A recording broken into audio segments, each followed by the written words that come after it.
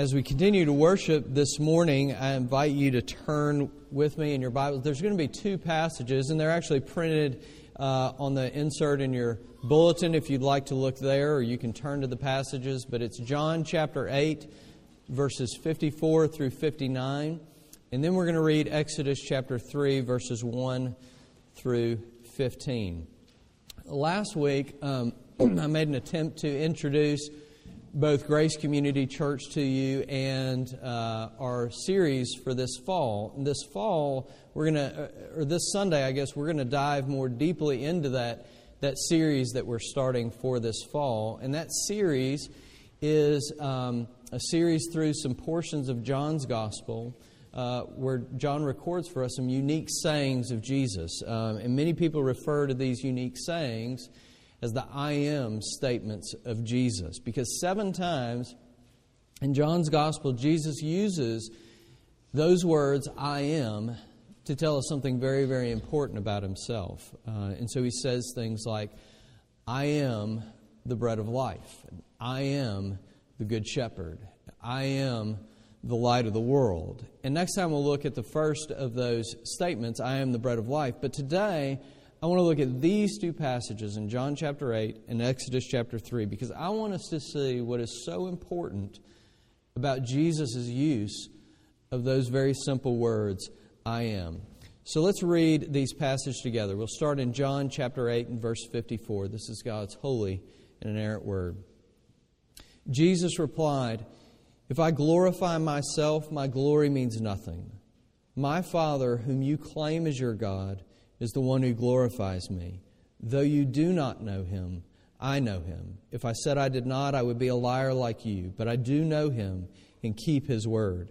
Your father Abraham rejoiced at the thought of seeing my day.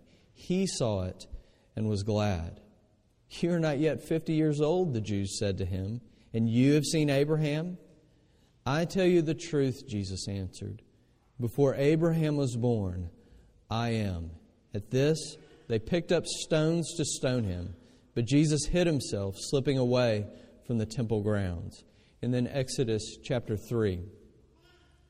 Now Moses was tending the flock of Jethro, his father-in-law, the priest of Midian, and he led the flock to the far side of the desert and came to Horeb, the mountain of God.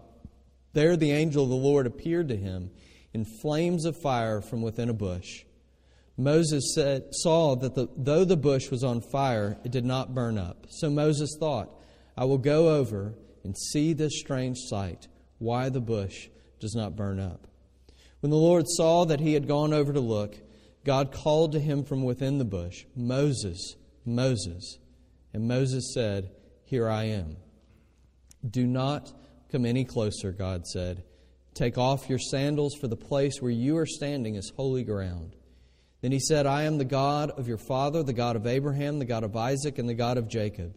At this, Moses hid his face because he was afraid to look at God. The Lord said, I have indeed seen the misery of my people in Egypt. I have heard them crying out because of their slave drivers, and I am concerned about their suffering. So I have come down to rescue them from the hand of the Egyptians and to bring them up out of that land into a good, spacious land, a land flowing with milk and honey, the home of the Canaanites, Hittites, Amorites, Perizzites, Hivites, and Jebusites. And now the cry of the Israelites has reached me, and I have seen the way the Egyptians are oppressing them. So now go. I am sending you to Pharaoh to bring my people, the Israelites, out of Egypt. But Moses said to God, Who am I that I should go to Pharaoh and bring the Israelites out of Egypt? And God said, I will be with you. And this will be the sign to you that it is I who have sent you. When you have brought the people out of Egypt, you will worship God on this mountain. Moses said to God, Suppose I go to the Israelites and say to them, The God of your fathers has sent me to you. And they ask me, What is His name? Then what shall I tell them? God said to Moses, I am who I am. This is what you are to say to the Israelites. I am has sent me to you. God also said to Moses, Say to the Israelites, The Lord, the God of your fathers, the God of Abraham, the God of Isaac, and the God of Jacob, has sent me to you. This is my name forever, the name by which I am to be remembered from generation to generation. The grass withers, and the flowers fade, but the word of our God stands forever. Let's go before Him and ask for His help.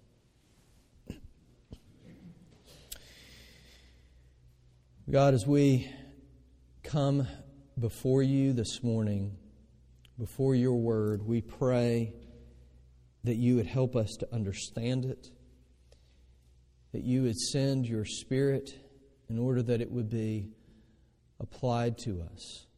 We pray that we would sit before Your word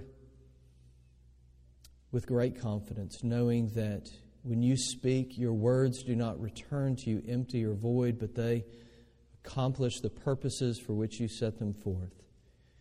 We pray also that You would teach us humility before Your word, that You are I am who I am. You are the God of the burning bush. You spoke to Moses and You speak to us in Your word. Father, as we gather before Your word, we all come from different places in life, some anxious, wondering if they'll even be able to hold it together throughout this next week. And still at the same time, there are others who are so comfortable in this life that really they become numb to their great and desperate need of You. Still others of us come into this room with fear, and some angry, and some bitter, and some thankful to be with Your people today. Still some confused, and some with a great many questions about the truth of Your word, and even much more personal questions than that, wondering if the truth of the gospel that You sent Your Son into this world to rescue slaves like us, wondering if that can be true of them personally. Father, however we come, we recognize that You know us through and through. You know both our beauty and our tragedy. You know that we are made in Your image, and You know that we are broken through and through. Father, however we come this morning, our prayer is that You would allow us the opportunity this morning before Your word to see that we're all really alike, because we're all far more sinful than we know, far more broken than we could really imagine. So we all stand in need of the same thing. Together we stand in need of the good news of the Lord Jesus Christ. We need to know that though we are far more broken than we can imagine, because of Jesus, His person and work, we are also far more loved and far more secure and far more accepted than we could have ever dreamed possible. So we pray this morning that You would help us to see Jesus, in whose name we do pray. Amen. There are a few television shows that I really enjoy watching, and some of those television shows, I won't tell you what they are because I wouldn't want to endorse any of them to you, but it's very natural when you find a television series or a show that you really enjoy, that you want to bring your friends in on it, right? You want to tell you, so you start telling your friends, just like I do. You know, I go to my friends and I say, "Oh, you should really watch such and such. It's such a great show." But I've noticed in telling my friends these kind of things, because I want to get them on board, I realize how often I end up telling people in the same breath, "But if you're going to watch it, you got to start from the beginning of the series. You have to go all the way back to season 1, episode 1, and start there." I mean, don't just jump in the middle of the series. You'll miss it. You won't appreciate it. You have to go back to the beginning. I mean, you do this with book series too, right? I was thinking one of the more popular series out there right now is this Hunger Games series, right? And there are these 3 books in this little series, and you could pick up and buy the second book. I can't even remember the title of it right now, but you could buy that and you could start reading there. But you would be missing so much if you didn't go back and read from the very beginning. See, it's only when you start at the beginning that you get the full context, right? And you see the plot unfold along the way.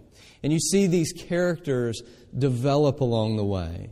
And only when you do that do you get the full appreciation, the full picture. Only when you do that do you really get the drama in that story, or really understand the conflict in that story, or even catch the inside jokes that might be in that story. Because it's all been building since the beginning. When we read that passage out of John chapter 8 a moment ago, the response to Jesus' statement, when he says, before Abraham was, I am, it probably sounded a little extreme, right? Immediately, he says this, and they pick up stones to stone him. And I mean, at first glance, it seems extreme. I mean, it even seems impulsive, like that all of a sudden they're just filled with such hatred and angst that they're just grabbing whatever's closest to them, the stones, and hurling them in Jesus' direction.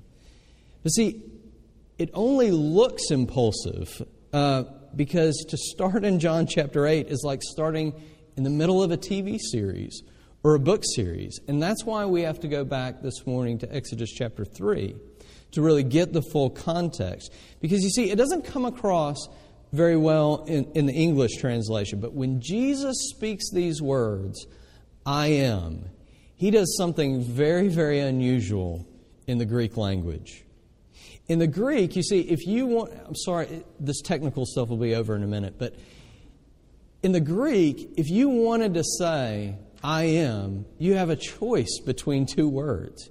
You could say the word ego, which means I am, or you could say the word eimi, which means I am. Both words mean I am by themselves. But Jesus uses both of those words, ego and eimi, when he says, before Abraham was born, I am. I mean, it's a strange way to put it, right? He says, literally, before Abraham was born, I am, I am.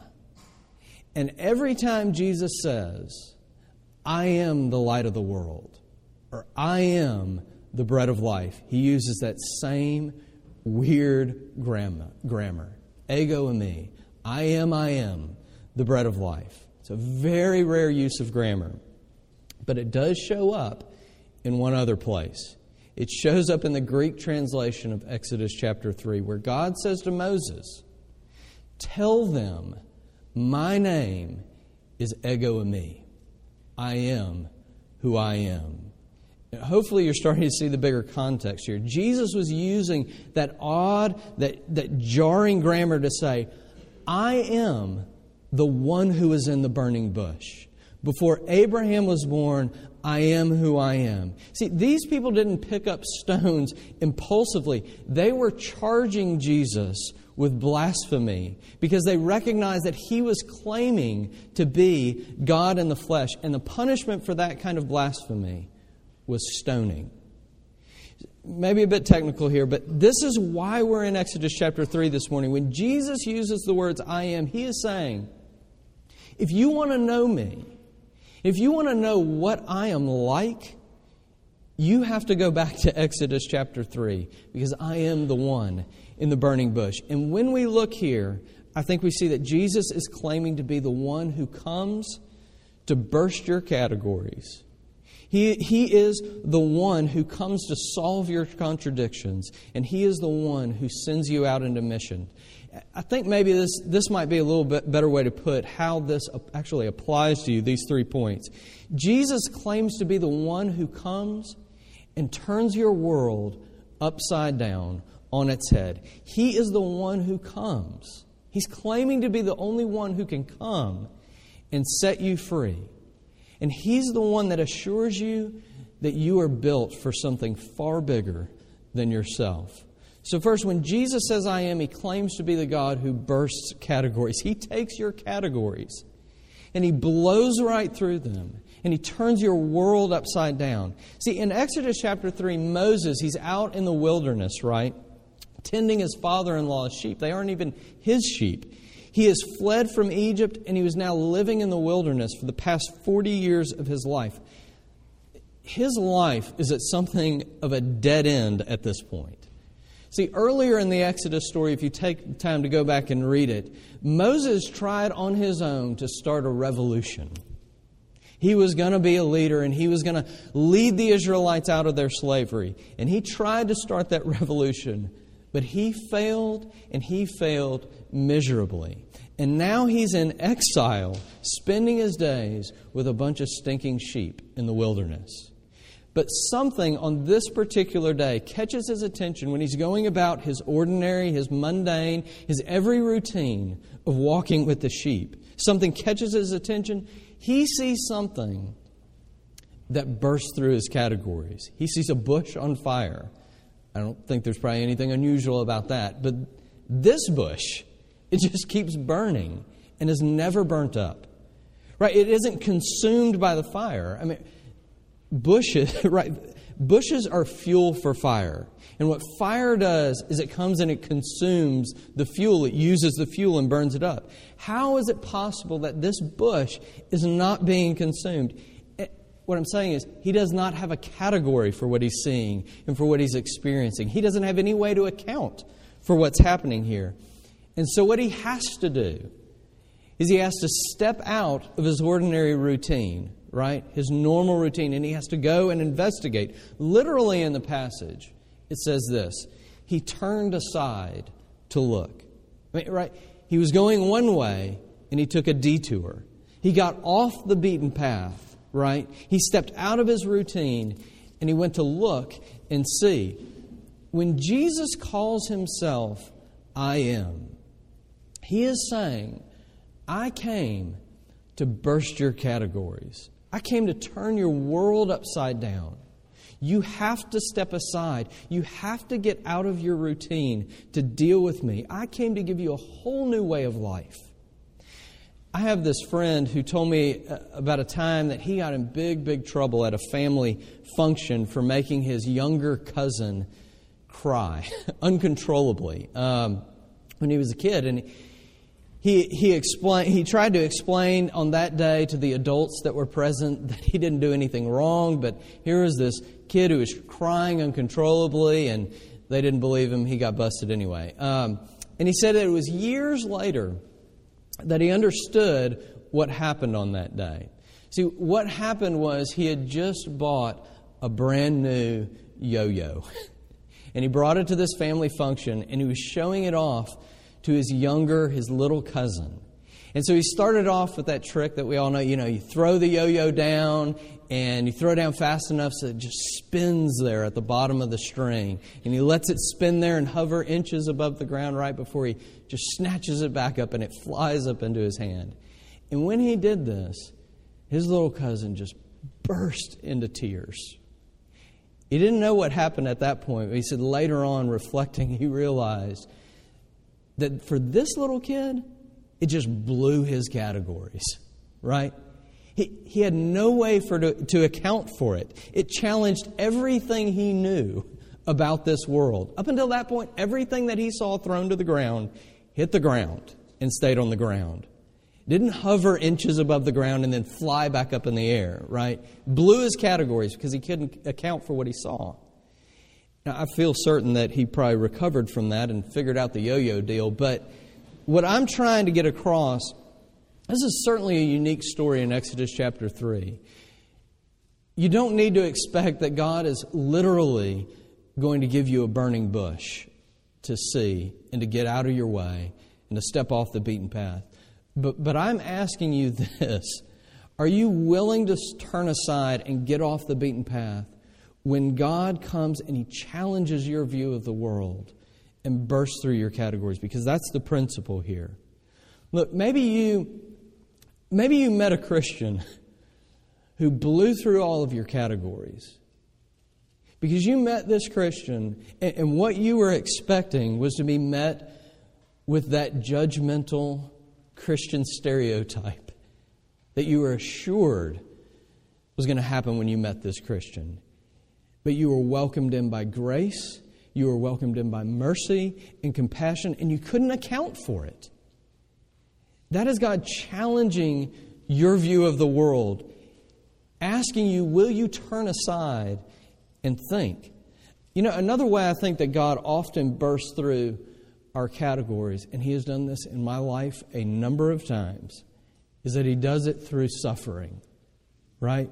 When He comes into your life and He turns your world upside down, when all those little things that you used to count on for security and for identity in this broken and fragmented world, when all of those things are stripped away from you in a moment, or you at least see them crumbling piece by piece before your very eyes, that is when Jesus is calling you to get out of your routine and deal with Him. Take the time to stop and consider. Or you know what? The exact opposite may be true. That it may be the driving emptiness that you feel in your life that does not seem to go away. I mean, instead of suffering, you have more money than you ever dreamed you would have. You have a loving family, a stable life, right? A successful career, many friends. But all the things that you are looking to, all the things you are hoping that would fulfill on the promise to give you a fulfilling and whole life, and yet you are left with this gnawing and nagging emptiness. It's a burning bush that you can't account for in your view of the world. Will you take the time to consider a whole new way of life? You know, for all these burning bush moments where Jesus is saying you need to turn aside and look and investigate, for Americans, we just tend to just get busier and busier with life. Right? We shove that curiosity down. We ignore it. We keep churning, get busier and busier, too busy to turn aside. Do you realize that Jesus has come to challenge your view of the world and of Him? And the way He often does that is by sticking something in your life that makes you scratch your head and challenge your view of life and the world. I'm going to try and tie all this together in a moment. But second, when Jesus says, I am, He claims to be the God who solves contradictions. So listen, the bush didn't burn up, right? And that burst Moses' categories. But I'm just going to come right out here and say it at the beginning of this point. At first, it looks like the contradiction in this passage is a bush that's on fire that doesn't burn up. But I do think that's what Moses saw at first too. That's why he turned aside. But in fact, in this story, it's Moses who is the big contradiction. You see, when Jesus comes and He bursts through your categories, and you actually take the time to turn aside, that's when you begin to realize that you are the big contradiction. And Jesus claims to be the only one who can solve that contradiction. He claims to be the one who can come and set you free.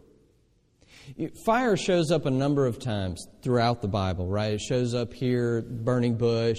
A few chapters later, it's going to show up in Exodus as this pillar that leads the nation of Israel through the wilderness. Places like in the New Testament, even at Pentecost, there are tongues of fire. And fire shows up repeatedly throughout the Bible as a symbol. And it most clearly represents God's perfect holiness, His absolute purity. And God's holiness is a scary, scary thing for broken sinners. That's why when Moses is told that he's standing on holy ground, that he's in the presence of the holy, holy, holy God, he is scared to death and he hides his face in verse 6. Because as one commentator puts it, God's holiness is an active force, not a passive force. It's an active force embracing all that conforms to it and destroying all that offends. Are you beginning to see how Moses is the contradiction in this passage? Because listen, in verse 4, God called to Moses from the bush. He said, Moses, Moses. I mean, twice he repeats his name. What he's doing is he's beckoning Moses, come close, Moses, get in my presence. But in the very next verse, God turns to Moses and he says, do not come any closer. I mean, that's the contradiction, right? You say, Moses, come here. get away from me. Moses, come close, stay back. Right?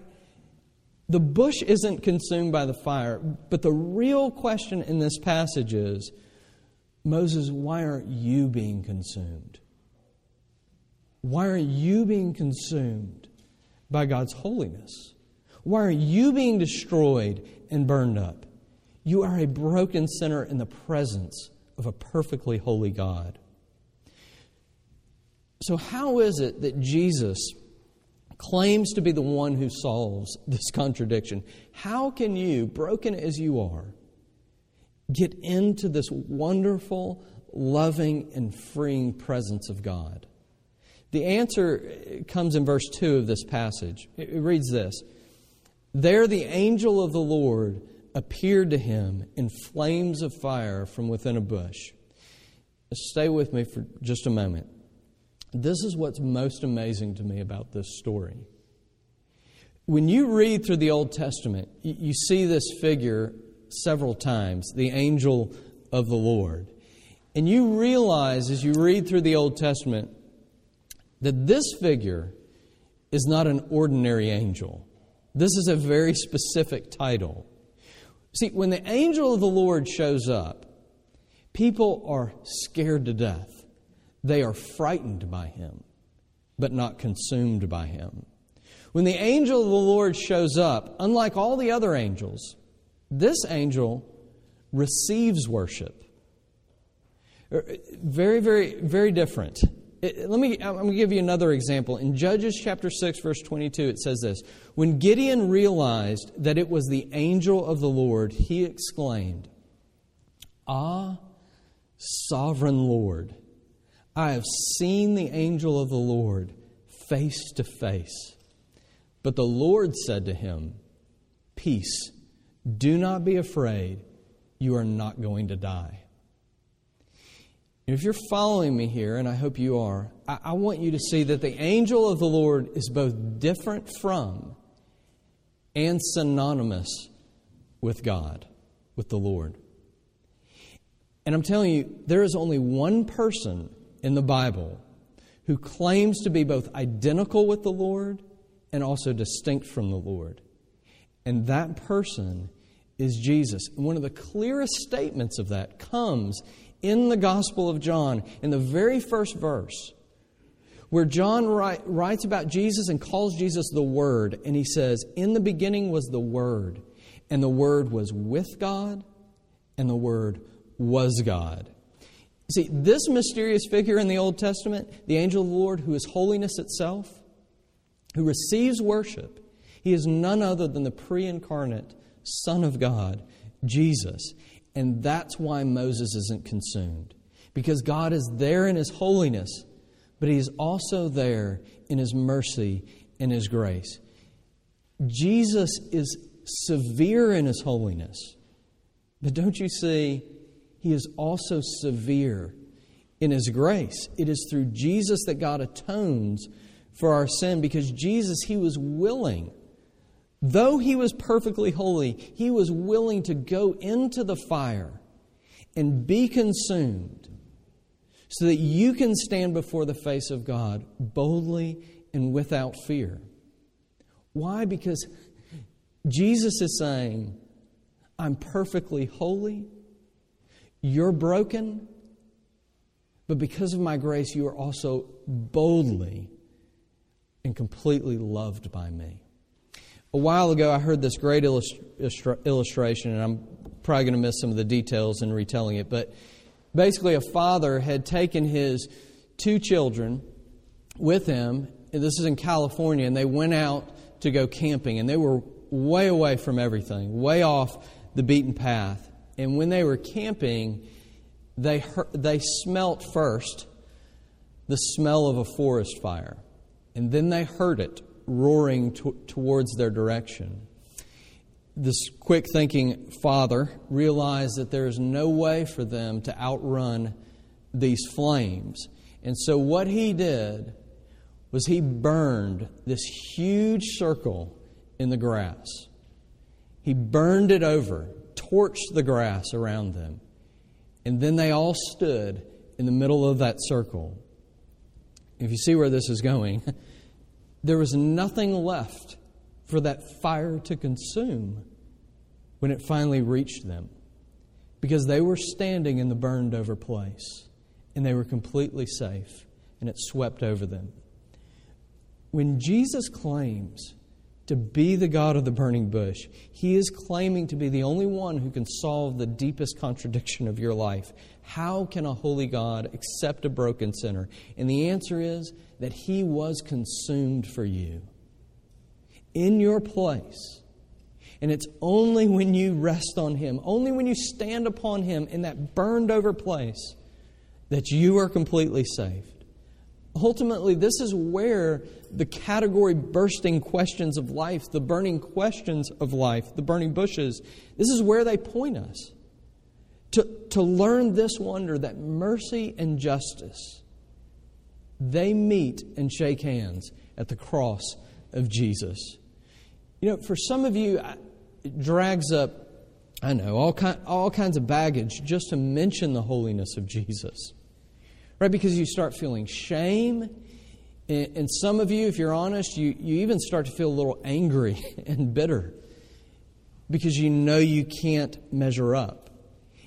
And you need to turn aside and see holiness and grace meet at the cross, because that is the only place that you can find freedom. To know that you don't have to make any more excuses anymore.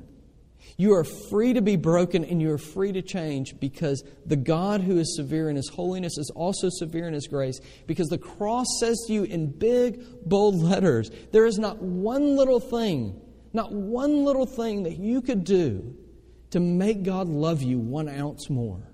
And there is not one little thing that you could ever do to make Him love you any less.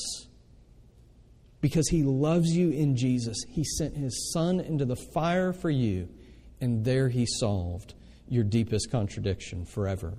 Now, finally, when Jesus claims to be, I am who I am, He's claiming to be the God who sends you out into mission. Not only does He set you free, right? But in setting you free, He breaks your tunnel vision.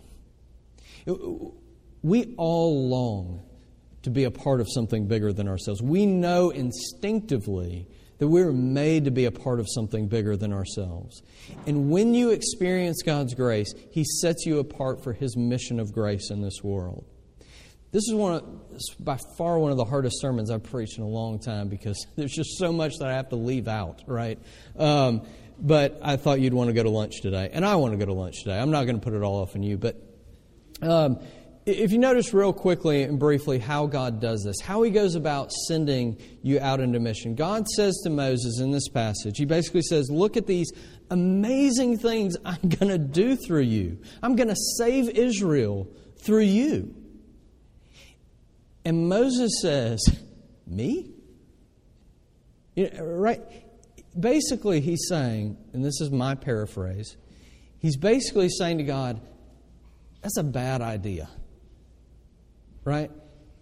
He's saying the day when I had position, the day when I had power, the day when I had resources, it's long gone.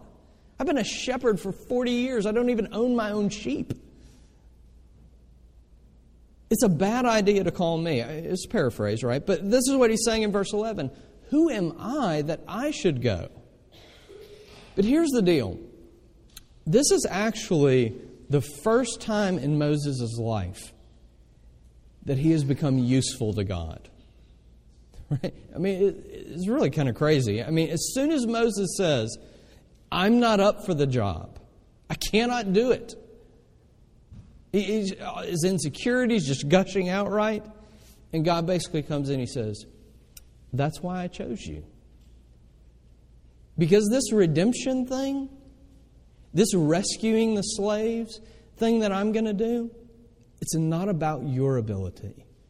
It's about mine. I mean, that's the great irony. When Jesus blows your categories, when you're confronted with your brokenness before His holiness, when you get to that point where all you can say is, all I have is nothing, and all I have is need, I'm totally dependent on grace and grace alone, that's when God sends you out into mission. He sends you and me out, not in strength and in power. He sends us out in weakness, in insecurity, in brokenness, in dependence, in our inability. I mean, many of us have felt this before, right? I'm unworthy, I'm too much of a mess, I'm not gifted for this mission. I wonder, though, if what's really at stake in all that is you and I forgetting where the place that holiness and grace meet. Because the good news of the gospel is not about you. It's about the God of the burning bush who delights in rescuing slaves. The God who takes pleasure in turning the world upside down through those who bring nothing but need to the table.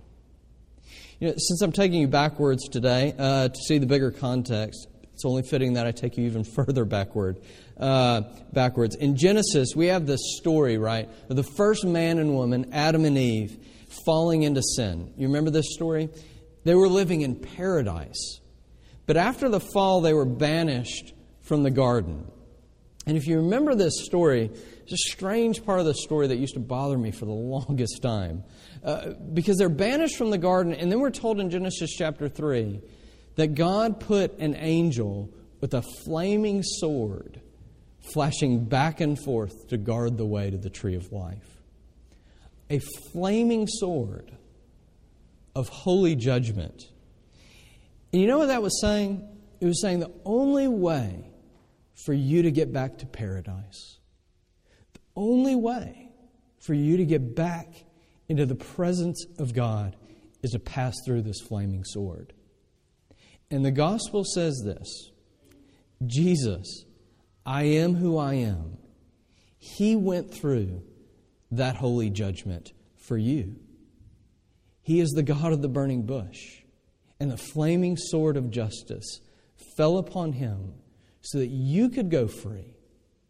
The flaming sword of God's justice fell upon Him so that your tunnel vision could be broken. And you could go out into His mission of grace. So I'm asking you, will you turn aside to Jesus' call in the burning bushes of your life? And will you bring nothing but your need to Jesus, the God of grace? And will you embrace this mission to proclaim the wonders of God's redeeming grace to this broken world? Let's pray together.